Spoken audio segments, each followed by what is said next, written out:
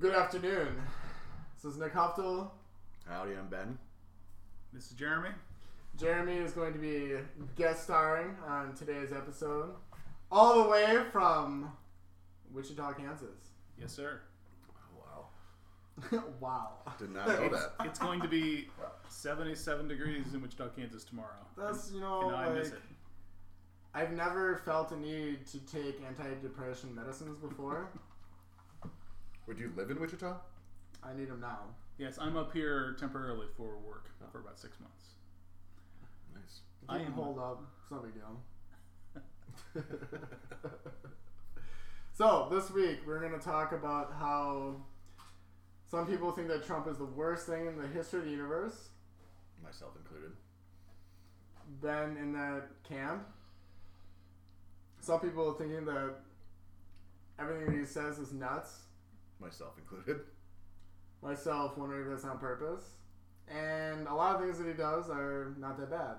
Are you gonna stick to this 4D chess bullshit about how this is some master plan? I've never subscribed to the 4D chess thing because my general philosophy is that if you're gonna treat politicians and anyone in general as being so brilliant that even the things that they appear to do are as being crazy, as being some sort of manipulative genius thing, it's not gonna work out that well. It generally doesn't pan out that well. It's usually even the crazy things that people do, it tends to be just lucky happenstances if they work out for them. And I think there's a lot of that with Trump. The things that he says, things that he tweets, things that he sends Kellyanne Conway out to say, some things that he apparently sends Sean Spicer out to say, are pretty spur of the moment. And there's not enough preparedness for them to be 4D chess. That's my issue. Is I don't think he prepares at all for anything. I think he just for goes. Things that are said. I don't think for anything. Quite honestly. Just a general comment about how the intelligence and the quality of politicians now. A friend of mine, very, very left-wing, she'd probably self-identify as a socialist. We were talking one day, and she said, think about the founding of the United States. Whether you like these guys or not, these were some of the smartest people in the world. You're talking the top 4 or 5% of the intelligent people in the entire world at that time. Think about our politicians today. Do you think they're even in the top quintile of intelligent, successful, good people? Not even close. Really smart people don't want to put up with the BS that comes along with national politics. They look at that and go, it's just so awful. I'm not going to put my family through it. I can make lots more money and do everything I want.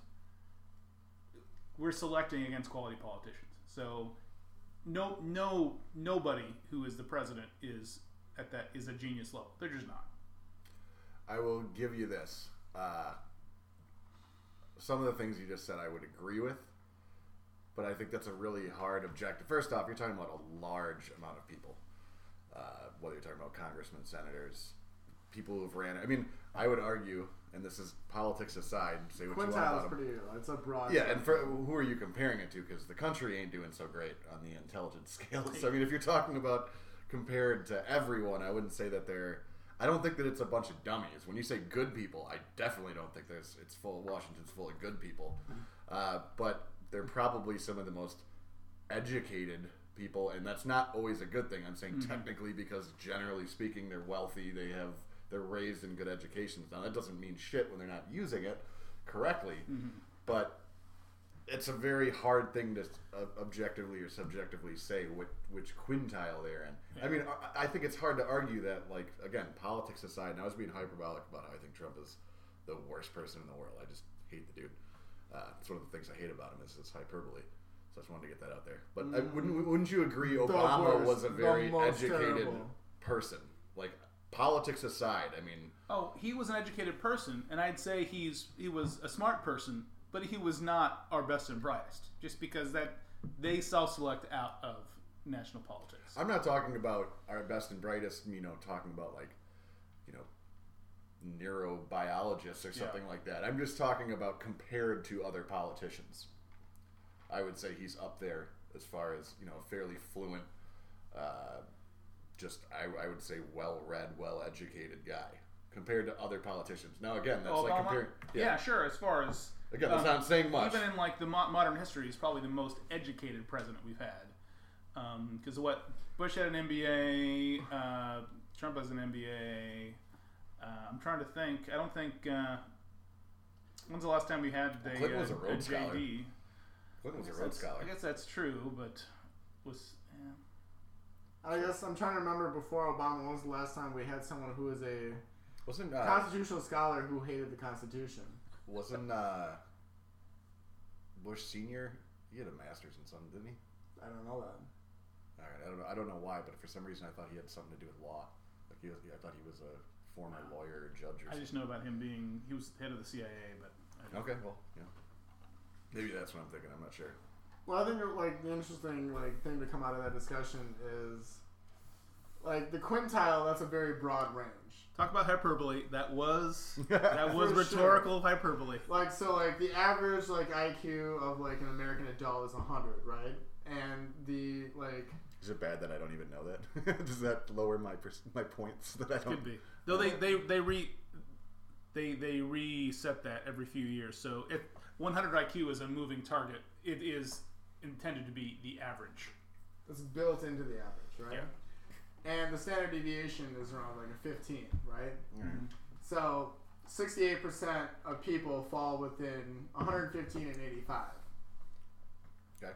So you're remaining so you're gonna have just for scale, isn't because I don't remember IQ numbers much, but isn't 60 or something like that when you're considered 70 mentally when you're mentally deficient, when you're on a spectrum of some sort, when you're put on a list. Okay. You're put on the list. Okay.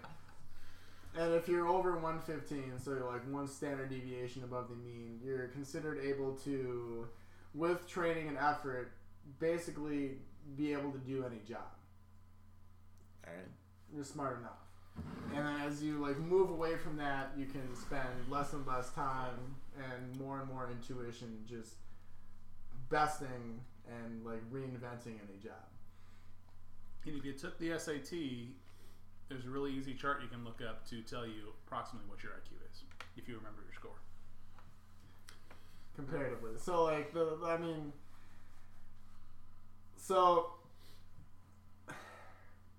the top, IQ wise, the top quintile, that's a very broad range. You're going from 112 IQ and up.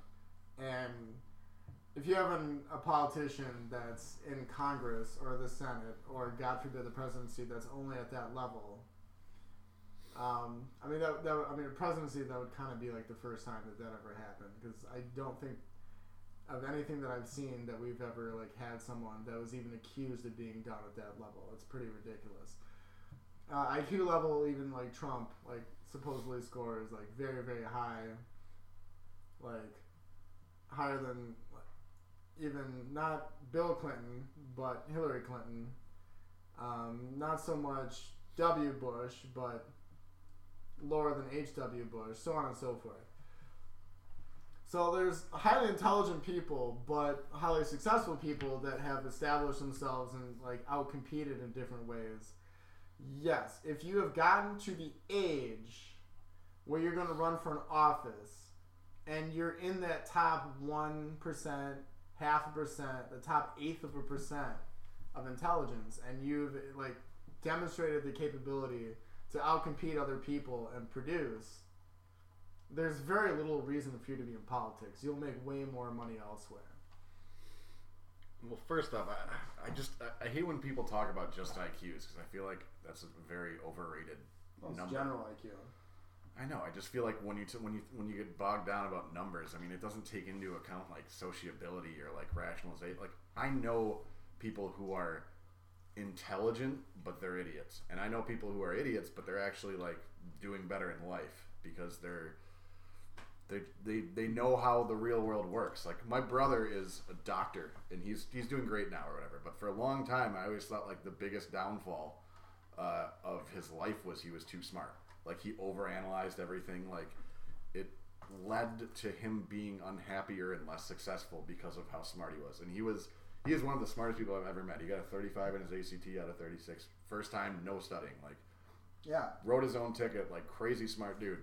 But it wasn't good for him for a while. And now he's doing great now, and he figured all that stuff out. But like, I just feel like when you talk about you need to be this percentage or this number to be successful or whatever, like, I don't know. I've had bosses before who didn't even go to college or something like that, and they just out of sheer hard work and shit like that. Like, well, I mean, like being talented at managing a particular position and being able to do a position, or being even like necessarily smarter than people that you're managing, they don't go hand in hand. They don't necessarily go together.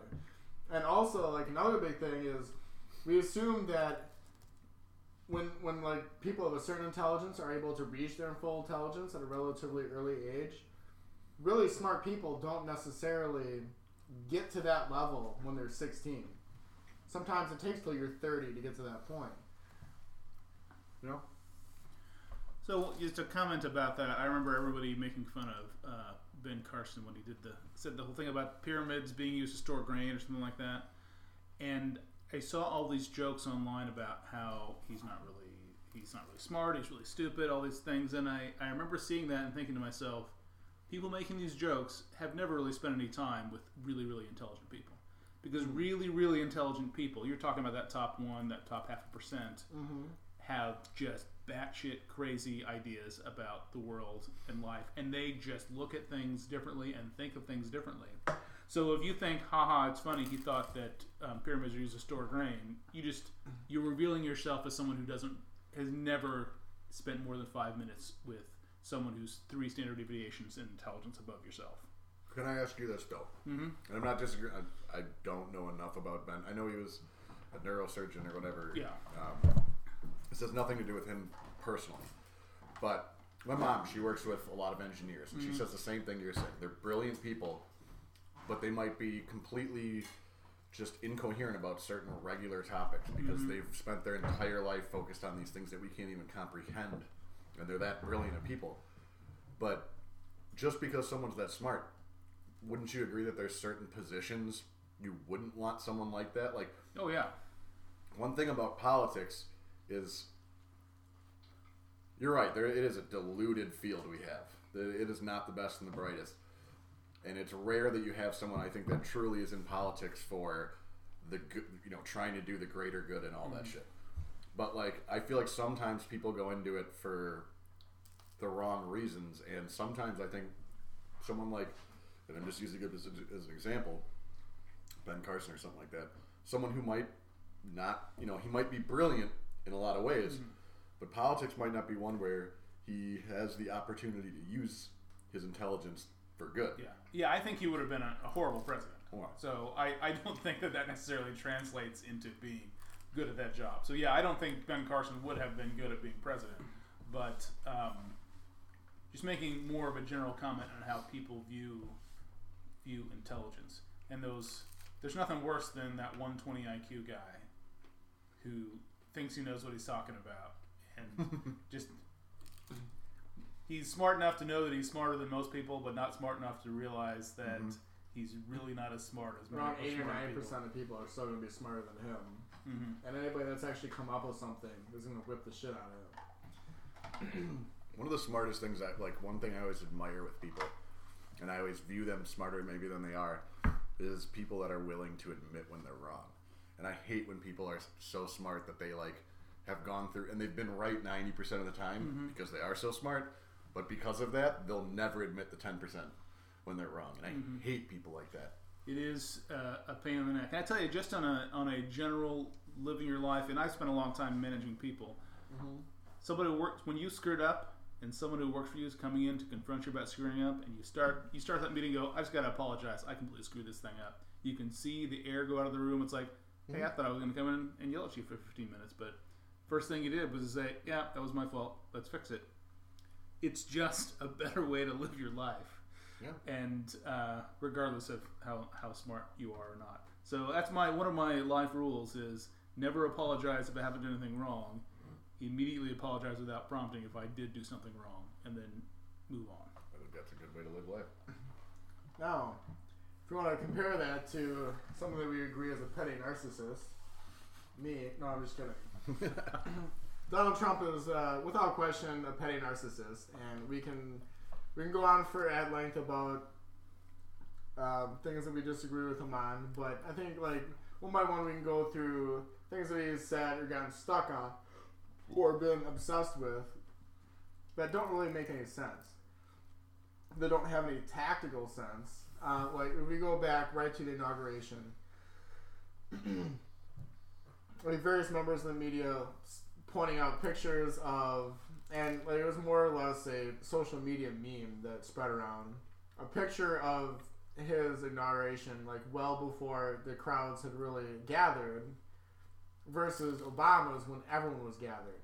And obviously there was way more people at Obama's inauguration because there were more people at Obama's inauguration than anyone, and it allowed like the timing of the pictures that were compared just allowed a more dramatic comparison to be made.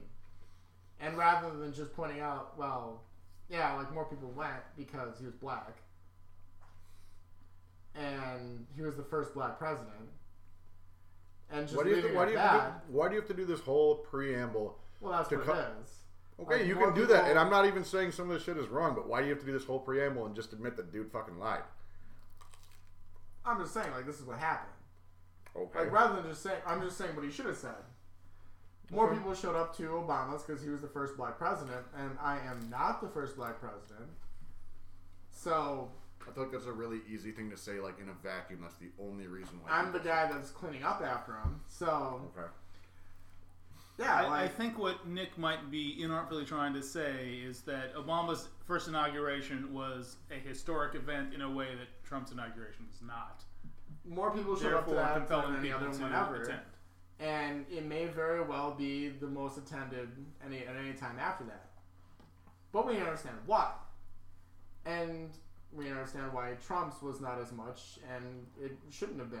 And it really reasonably couldn't have been. Why? Rather than just admitting that. What? Why? Because he's white.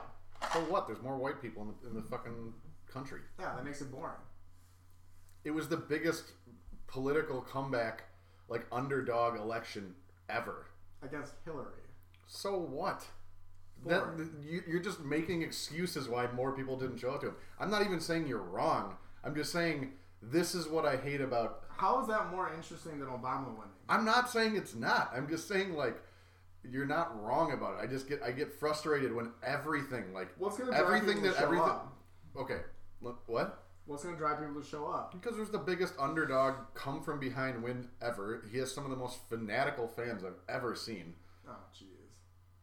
What? Am I wrong about that? You don't think that he has some of the most fanatical fans I've ever seen a politician, and that's not hyperbolic. You don't think Trump supporters are a different breed of political fan? I think all the trolls are going to be like most interestingly and loudly behind him, but not actually care. Okay. Because nobody. All right, there's not that many people that like Trump. Even the people that are going to like most loudly agitate and make fun of people that hate Trump, it has less to do with supporting Trump. It has nothing to do with supporting Trump. It's just poking. It's setting off and making fun of those other people. And that's the most entertaining and enjoyable part of it. You think that there's a population of people in this country that's big enough to get a guy elected literally just to piss other people off? You think that's the reason why he won? No, I mean the people that you think are like so loudly in favor of him. I'm not saying 100% of Trump supporters are the ones at the fucking, wearing the red hat, at the crazy ones at the MAGA hat. Yeah, the MAGA hat where they're at the ones you see in the news that are just like horrible depictions. Same with the ones that Obama always had, those crazy ass ones that were hardcore for him. I know that there's a large dichotomy of people and there's crazed fans on either side. But, the thing that frustrates me about Trump is, and the people that have continued to support him, is everything he does, I feel like people are constantly justifying. They're just trying to rationalize everything he does, and it annoys the hell out of me, because it's like, and I understand both sides do stupid-ass shit, but, so let's go through them one by one. Let's go through the important things one by one. Illegal immigration. Should we solve this or not? Should we solve what? Should we deal with illegal immigration or not? Yeah. Okay. And how would we do it without beefing up border security with more border security agents and somewhat of a fence? How else would we do that? Well, I don't think a wall. So no fence? No. Okay, so a free and open plain. Look, I'm not going to come here and sit here. So what should we do? How should we deal with the border? I don't know. I'm not coming onto this podcast saying I have the fucking solution for illegal immigration. But if you think a $28 billion wall is the answer, that's just ridiculous. It's not the answer by itself at all. I don't even think it's remotely the answer. And the optics of it are going to do more negative than good. Well, I think that's debatable for sure. The optics are you're taking the border seriously. And that's what matters. Whereas before, we've treated it as a joke. Before, we've encouraged people to go across and abuse our rules, more or less because we wanted to treat businesses that wanted to employ those people and not pay Americans what they would demand to be paid to do those same jobs. The fundamental problem with illegal immigration is that we pass laws saying don't do it, this is what happens if you do it, and then don't enforce them. Because we pass the laws to placate the majority of American voters who want to secure a border and don't want illegal immigration, and then we ignore the laws to placate the business interests that want cheap labor. Or beyond that, we encourage the people to come across. You either need to enforce the laws as written or change the laws, but there is not the political will because most voters they want the laws as is and enforced. And we're running into these problems now because we wanted to do both, pass the laws and ignore them, and that's just destructive to the For 50 years we've wanted our tacos and to eat them too. Great, nice. You like that? Yeah, that was nice. I feel like everyone talks about keeping them out. Why isn't Trump more pissed about the people that are illegally hiring him, himself included? Like, why don't you get more pissed at the people hiring the illegal people? You stop providing them with jobs, and they won't have a reason to come over. And that's the other side of the coin. Okay, I feel like that'd be more effective than putting up a fucking wall. The fundamental problem that is kind of beyond America's control is why is Mexico so horrible that people want to literally risk death coming north to get a job that pays them $6 an hour or whatever. Or less. Because Mexico has everything they need to be a functioning state. They've got year-round open ports. They've got natural resources. They've got arable land. There is no physical element of Mexico that should cause them to be a failed state. But they're a failed state because they have a horrible kleptocracy of a government and enormous corruption. And a kleptocracy. A kleptocracy. That's exciting. I have, hold on, let me check. Semi. Kleptocracy. Thanks, Krieger. Interesting. Okay. All right, So, I mean, they're kleptocracy of a government. Because they don't pay their public servants enough to live on the salaries they pay them, and so the public servants take bribes so they can buy food to feed their families, and that it's baked into their system. The real solution to the problem is to make Mexico a functioning economy and society that people want to stay in. Mm-hmm. That's outside of the United States' control. But we can make it more difficult and more of a pain on the neck to come here to change that calculus of, am I going to risk death? Because already, the calculus is way balanced towards illegal immigration because there was a not insignificant number of people who die coming north from Mexico. You get the wrong coyote and he just leaves you in a locked truck in the middle of the desert with all your money. So, and you can be dehydrate and die coming north on foot. It's very dangerous. So, the real solution, long term, is to make Mexico not a shithole. How does that happen? I don't know. Mexico and the Mexican government is not interested in doing that. They'd rather outsource social welfare to just go to the United States and get a crappy job. I don't know if it's that they're not interested in it. I think it's just a very difficult thing to do. It's been a broken system for so long. So the argument is that it's a narco state and that's a big part of it.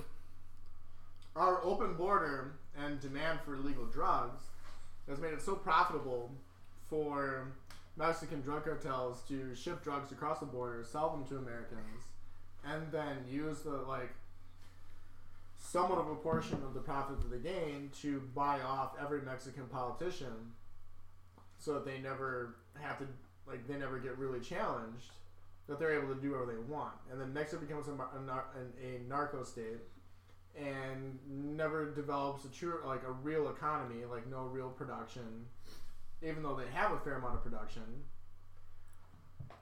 thanks to outsourcing. I just feel like on the top 50 ways to solve the problem, a wall isn't even on there.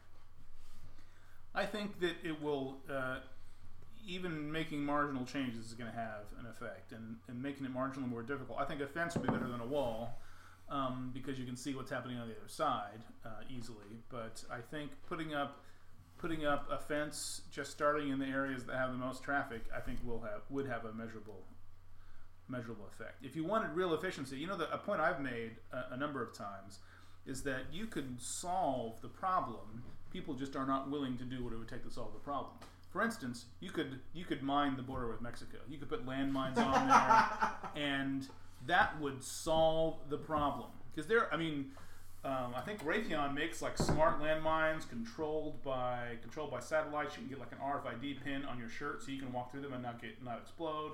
There's all kinds of technology. It'd be a one-time deployment plus maintenance, but you'd have people blowing up and you'd be killing Mexicans. And we are a generally moral nation. People. We're generally a compassionate, moral people. I'm pretty sure that would fall into international war crimes. The United States has never your own side of a border. The United States has never signed on. In general is considered a war the United States has never signed on to the treaty that says. Wait, I need to make my point first. The United States has never agreed to the treaty that says you can't deploy landmines because they asked for an exception for the DMZ between North and South Korea, and it was denied and said we're not going to sign. You do not give us an exception for the DMZ, we won't sign. So we are not bound, as far as I know. I could be mistaken about that. Talk about putting landmines on within your borders. Let's say we landmined. I can't believe Nebraska. This is even a topic we're talking about right now. I'm not saying it's a good idea. I'm not advocating it. I'm not saying it's a good idea or that we should do it. I'm saying I would never advocate it, but. I am saying there are ways to solve the problem. We're just not willing to. We're not willing to go to the lengths it takes to solve. If we landmine to say the problem is insoluble is incorrect. I never said it was insoluble. I just think the ways they're going about it is just straight up ludicrous. But I do want to note for the record, I am not advocating. No, it's not. So if you want to get to the top of the stairs, a fence will do nothing. Nothing. No, it won't. Nothing. Nothing. No, I think it would it's change the activity. Same as just wandering without a fence. Yeah, it'll stop them for a week, and then just inmates figure out shit like that.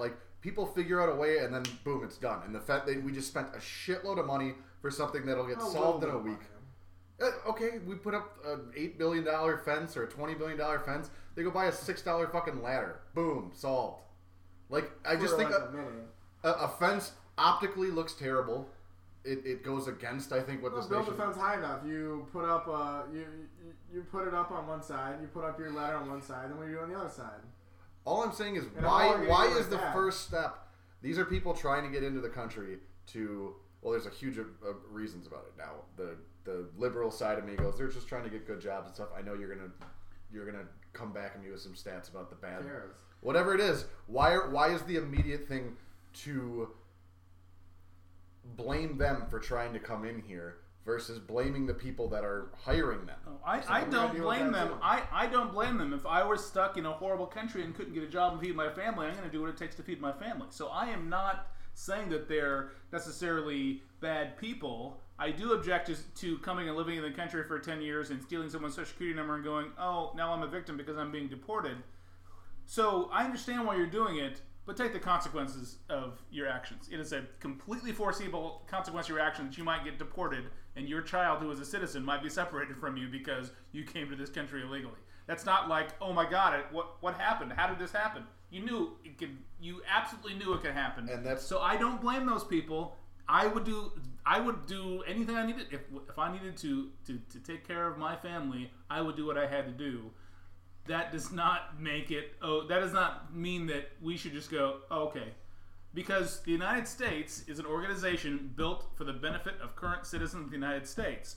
And it's up to us to decide, are we going to let the people in or not? It's not up to some random guy who wants to get a job here. It's up to the citizens of the United States to decide, is this to our benefit? And if it's not to our benefit, are we willing to take the hit because we want to help Mexicans? I don't necessarily object to that. But it's not theirs to decide. It's ours to decide. And that's fine. And I agree with you on that. I'm just saying, like, I feel like it's a very easy thing to make this boogeyman of, like, oh, we're this great nation and these people are coming in and then they're stealing the Social Security. Like, we have shitty citizens that live here and do all of these crimes. And if you look at, like, the statistics and I think they should be in jail, too. I know. We can't deport them because they are citizens. I'm just saying, like, there's other... It's easy to make these boogeymen out of people that are coming in here and doing these things. And we have people... This is just happening in general in this country. They're normal folks. Wickedness and virtue are randomly distributed. People are shitty across the board, no matter where you're from. It is randomly distributed. I see you shaking your head, Nicholas.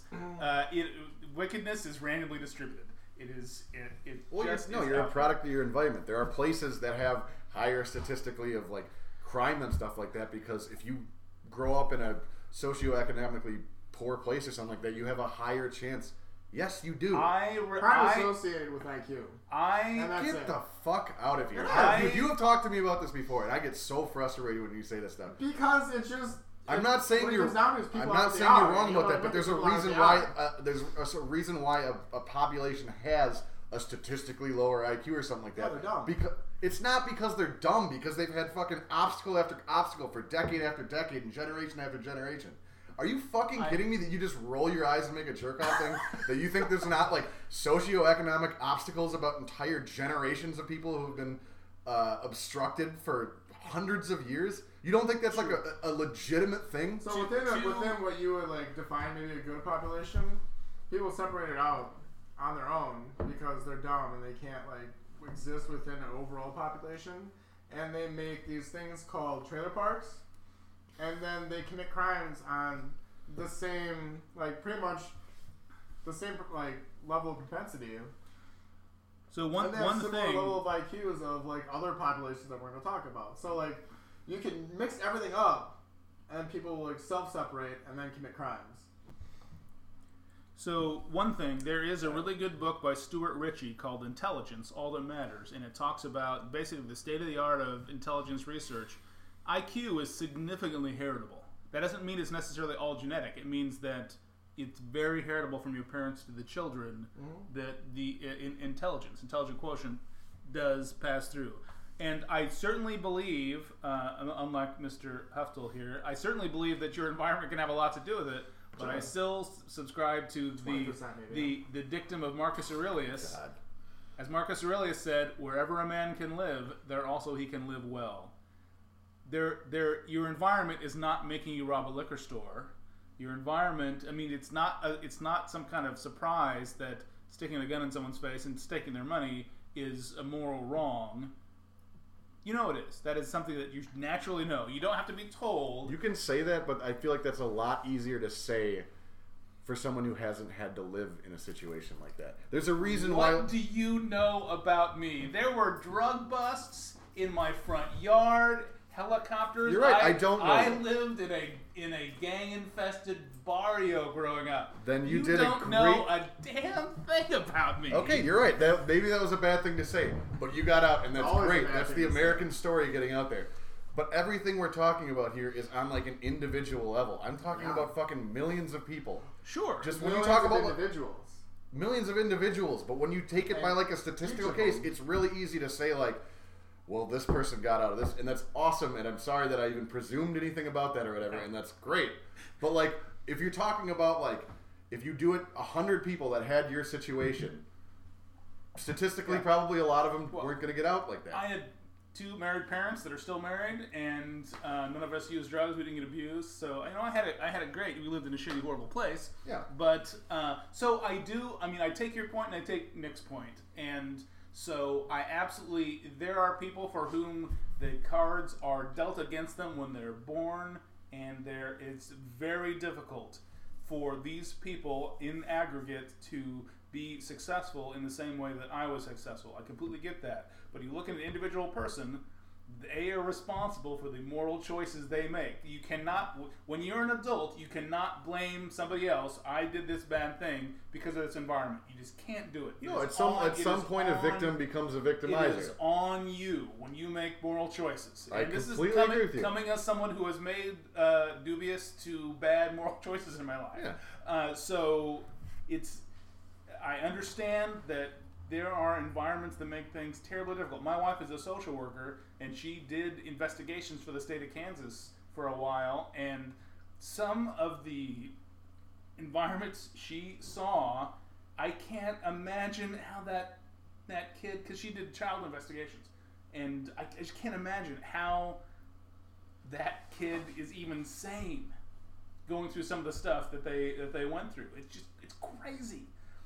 And Nick, I don't know if you have any insight into environments like this, but there are things that you would not believe that people do to their kids and put their kids around. You have no clue.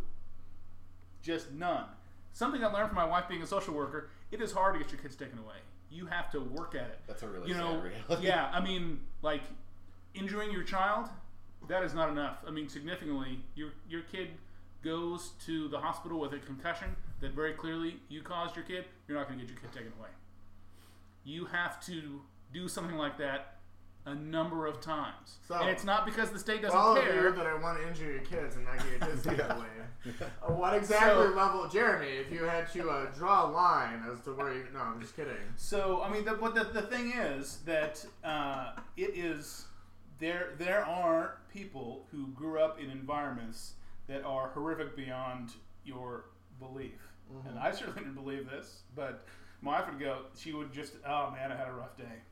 XYZ happened. And it's astounding. Would she say, I don't know if you've ever asked her about this, but I mean, does she see where these kids turn out?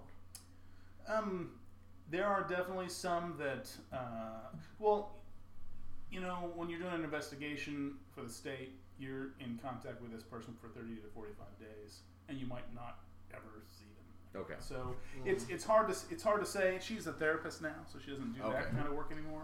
But I'd have to talk to her about that. But statistically, yeah, some of the stuff those people went through, it's likely they're not going to do a whole lot. Turn out well. Yeah. But I know I've been ranting for a while. One of the kind of another rules in my life I live by is that don't blame other people for your problems, even if your problems really are someone else's fault, because it doesn't help you. No one is going to work to fix it except you. It's you. That's it. Mm-hmm. So saying it's this other person's fault, okay, fine. What are you going to do to fix it? Because that person, even if you're right, who gives a shit? Even if you're right, it doesn't do you any good. Yeah. No, I would agree with you on that. Yeah. End of rant. I'll let you guys talk. All right. So that was it. My point with the heritability of intelligence is you can do damage. You can definitely you're basically born with whatever you're gonna have. That's right. Completely disagree with you. Yeah, okay. We've had this debate 100 times. You can do a lot of damage, addiction to drugs, abuse, all those things have they contribute heavily to the variance in IQs from the previous generation. It's about 70% dependent on heritability and 30% variance. Most of that 30% is damage that can be done. There's very little that you can do to move someone up a rung if you want to look at it that way. Really, whether if you have a tough situation and you're just genetically advantaged, if you want to put it that way, the main difference is it just takes you longer to reach that level than it would have been. Instead of maybe 22, maybe it takes to your 28. This is just, and again, we've had this, I think we've had this on 3 podcasts. I fully and fundamentally disagree with you on that, and you can have that opinion. I'm not saying you're wrong. I'm just saying I disagree with you, and I don't want you to talk about that like it's just some consensus acknowledged factual statement like what you're saying, because I disagree with you. You should both read Intelligence by Stuart Ritchie. I will. I actually would like to check that out. It will give you. And it's a quick read. I think it's less than 100 pages, but it just. And he is definitely a proponent of IQ is a real thing that's measurable, that has knock-on effects in your life over a wide variety of ranges. So he's not necessarily in your camp. He's probably closer to Nick's camp, but he's a scientist who knows what he's talking about, and it's a really helpful book to help you think about IQ generally. There's an author, I can't remember the name of the book. It's a Malcolm Gladwell book. It's like the story of, I cannot remember the name of the kid. And basically, the premise of it was talking about how there was all these studies done on, they were trying to find geniuses out there, people of exceptional intellectual ability. And what they found was the percentage of people that, quote unquote, had these signs, in like 4th grade or whatever, like exceptional ability, really, it didn't matter where you were going. The same percentage of kids were there in any race, in any country or whatever. But if they don't have the opportunities to flourish those things, it's really difficult to get out of some of those situations. And the point being is, if you have money, if you have opportunities, it just extends your likeliness. Like it gives you more opportunities to fail. If you're dirt poor and you have like 6 siblings and I'm way interested in seeing that shit. I will find the book and I will send it to you. Because like the fundamental difference is like different populations, some of them mature at different rates and will reach their full level of potential a lot earlier. And many, like the ones that like reach their rate or their full potential earlier will, on an IQ test when they're in like 4th grade, be way ahead of someone that will then kick the shit out of them at 24. Yeah, but couldn't you just argue that that's a cultural thing? Because some... No, we're talking about like maturity rates. Like they were like a foot taller in 4th grade, and then they ended up at the same height. They're like, we were talking about like the growth of brain capacity. We want to talk about whether their like population is like a K type versus an R type, like a rabbit versus like what you train something to be.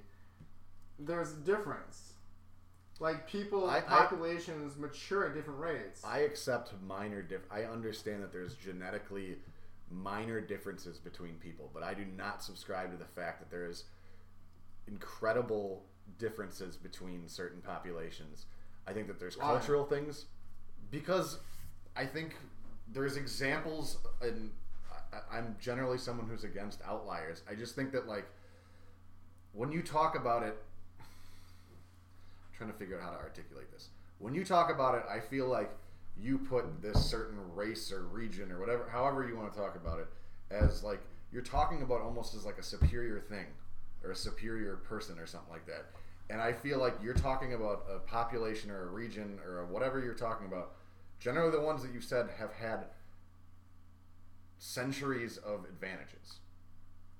And I think that there's enough evidence to show that you give someone from fucking some random kid. Now, some people just are born smarter or dumber. When I talk about everything, I'm not talking about individuals per se. I'm talking about the masses. And I'm saying if you get a sample size of any population and you give them the certain advantages and you take another sample size, you're going to have about the same works, or results, I should say. Oh, okay. I mean, you're wrong. But that's interesting. I heard you can say you disagree, but don't just say I'm fucking wrong. No, like next week. I heard I think this was Charles Murray quote, but it's been years since I heard this, but I remember being surprised from the source of the quote. But it's somebody who's spent a long time studying intelligence, and he said, if you take a random black man, a random white man, the difference between their intelligence is going to be less than if you take an intelligence test of 2 identical twins.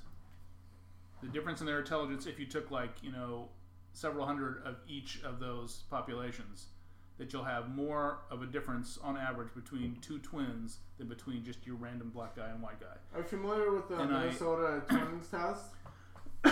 So I'm just talking about I think people, to his point, I think people overestimate the importance of the difference between the average intelligence tests of actual population Y. I think more important than a twin test is the Stanford Marshmallow Test. Have you heard of the Stanford Marshmallow Test? That sounds like a very fun test. The ability to delay gratification. It's delay gratification. So that, I don't know if you haven't heard of it. Stanford, they give you can have one marshmallow now, or if you wait 10 minutes, you can have 2 marshmallows or whatever. And kids who wait for the second marshmallow, they'll look at them 10, 20, 30 years later, and they're more successful, they're more happy, they've got less indices of whatever negative outcome you want to look at. If just now, how much of that is cultural? How much of that is intestinal fortitude? It's probably a mix of all of that stuff. It's hard. It's basically impossible for us to determine whether that is genetic, whether that is cultural, whether that is. So it's like one test, like the Big Five, like as opposed to like the Myers-Briggs personality test. And part of the Big Five is there's one level which is just like not psychopathy, but like I'm an idiot right now. I have to put. So look this you up. do know that Myers-Briggs is in many quarters considered pseudoscience and is very controversial. I think it's moderately predictive. I mean, I'm an INTJ, and I think that's a fairly decent description of my basic personality. Mm-hmm. But there are like social scientists who think it is complete malarkey. Just want to make sure that you are aware that it's not just. I mean, some people say that. I don't understand like why. Well, I think the issue with the Myers-Briggs, and correct me if I'm wrong, but isn't a lot that people hate it is it's very. There's no one way to interpret it. So. Well, that's why each like of the 4 things is considered as a spectrum. Like 100 one way versus 100 the other way.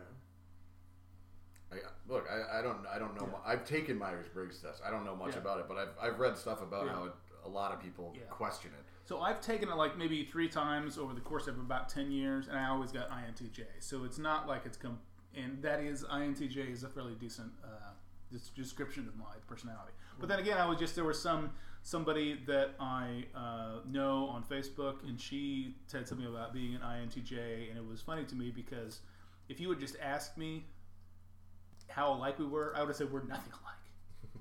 But she's an INTJ and I am too, and she went to the Chicago Art Institute and basically has her own business creating, like she did like make sleep masks and stuff, and she's this very kind of artsy, creative person, and she's an INTJ, and that is very much not like me. So like the problem with it is like introvert versus extrovert, like intuitive versus sensing, feeling versus thinking, perceiving versus judging.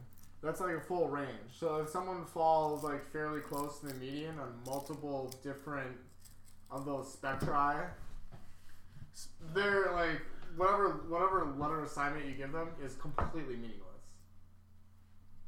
But if you're someone who is decidedly on one side or other on each of those spectra, then it means something. So like it depends. So what from the Big Five I was talking about, there's like 2 things that are not on those, like conscientiousness and neuroticism. Like if you're very conscientious, you're gonna care about a lot of things that we're talking about. Neuroticism. Oh, they said eroticism. I thought he said eroticism as well. It's like that's on the fucking Myers-Briggs test. No, this is not the Myers. This is the Big Five, which is kind of similar. I kind of swear, different. I thought you said eroticism. Me too. So conscientiousness is like within that considered like the most important indicator as to whether or not someone's going to be like successful or not, because it's just how much you can care about doing the things that you have to do. So I have a comment about what we've used several times, the term successful, and I want to tell you a little story about my mom's cousin, and probably one of the smartest guys I've ever met in my life. Is this something where we need to stop recording? No, this is fine. No names will be named. So, one of the smartest people, one of the most well-read people I've ever met in my life, just calm and at peace with life. He had a very difficult life. He got married to a very intelligent lady, and they kind of had a deal. It's like, okay, you both have bachelor's degrees. He was going to work while she put herself through law school, and she was going to work. He was going to go through law school, and so he worked, put her through law school. She graduated and divorced him.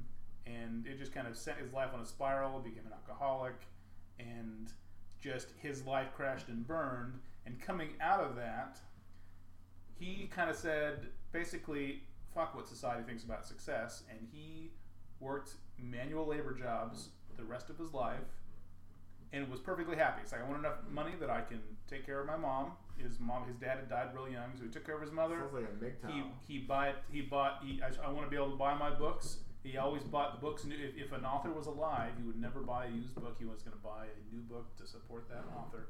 So he read all the time, thought about philosophy, talked about philosophy, and was just content. He was like a Stoic philosopher. He was content. In his mind, he was successful.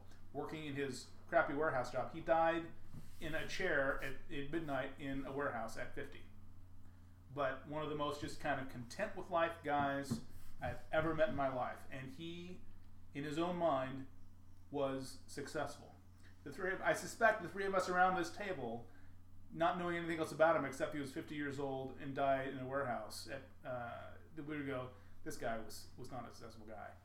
Okay. His definition of successful, he was perfectly content with his life. Living as a bachelor, he was able to take care of his aged mother. He was able to buy books and read them and talk about them with people. He was fine. So I think when we say successful, I think we're kind of thinking about, I'm making $150,000 and I've got this nice car and I'm comfortable. I would like to know what you mean when you say successful, because that's a very valid point. When I hear that story, now that's not successful in my opinion for me, but for him, that's a successful life. It sounds like a MGTOW life. Yeah.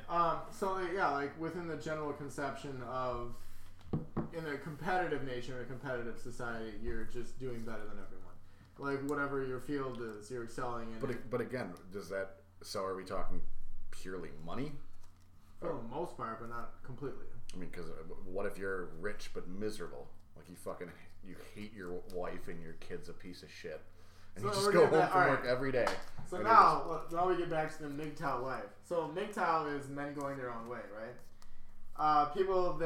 Men that have, through like just misadventure or foolishness or whatever, just either discovered or decided that the divorce court is completely stacked against them, that society's like not in their favor, and they can do a lot better and they can have a lot more fun and a lot more enjoyment by just saying screw all of the societal norms. I'm not going to get married.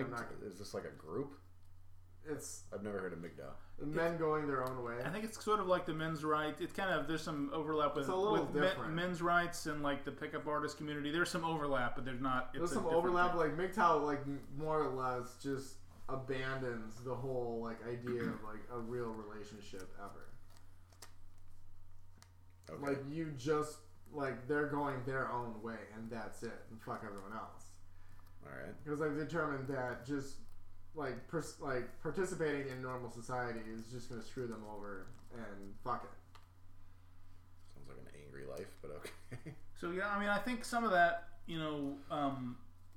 I think there's a fine distinction between like a true Stoic and someone a follower of Stoic philosophy, and something like the MGTOW, which seems to me to be sort of much more performative. Much more, hey, look, I'm doing this thing and I'm calling it MGTOW, as opposed to someone like my mom's cousin who's like, I'm just going to do this thing and I'm not going to talk to you, I'm not going to join some movement or talk about how I'm doing this thing. I'm just going to do this thing. He's just going to live his life. He's just going to live my life.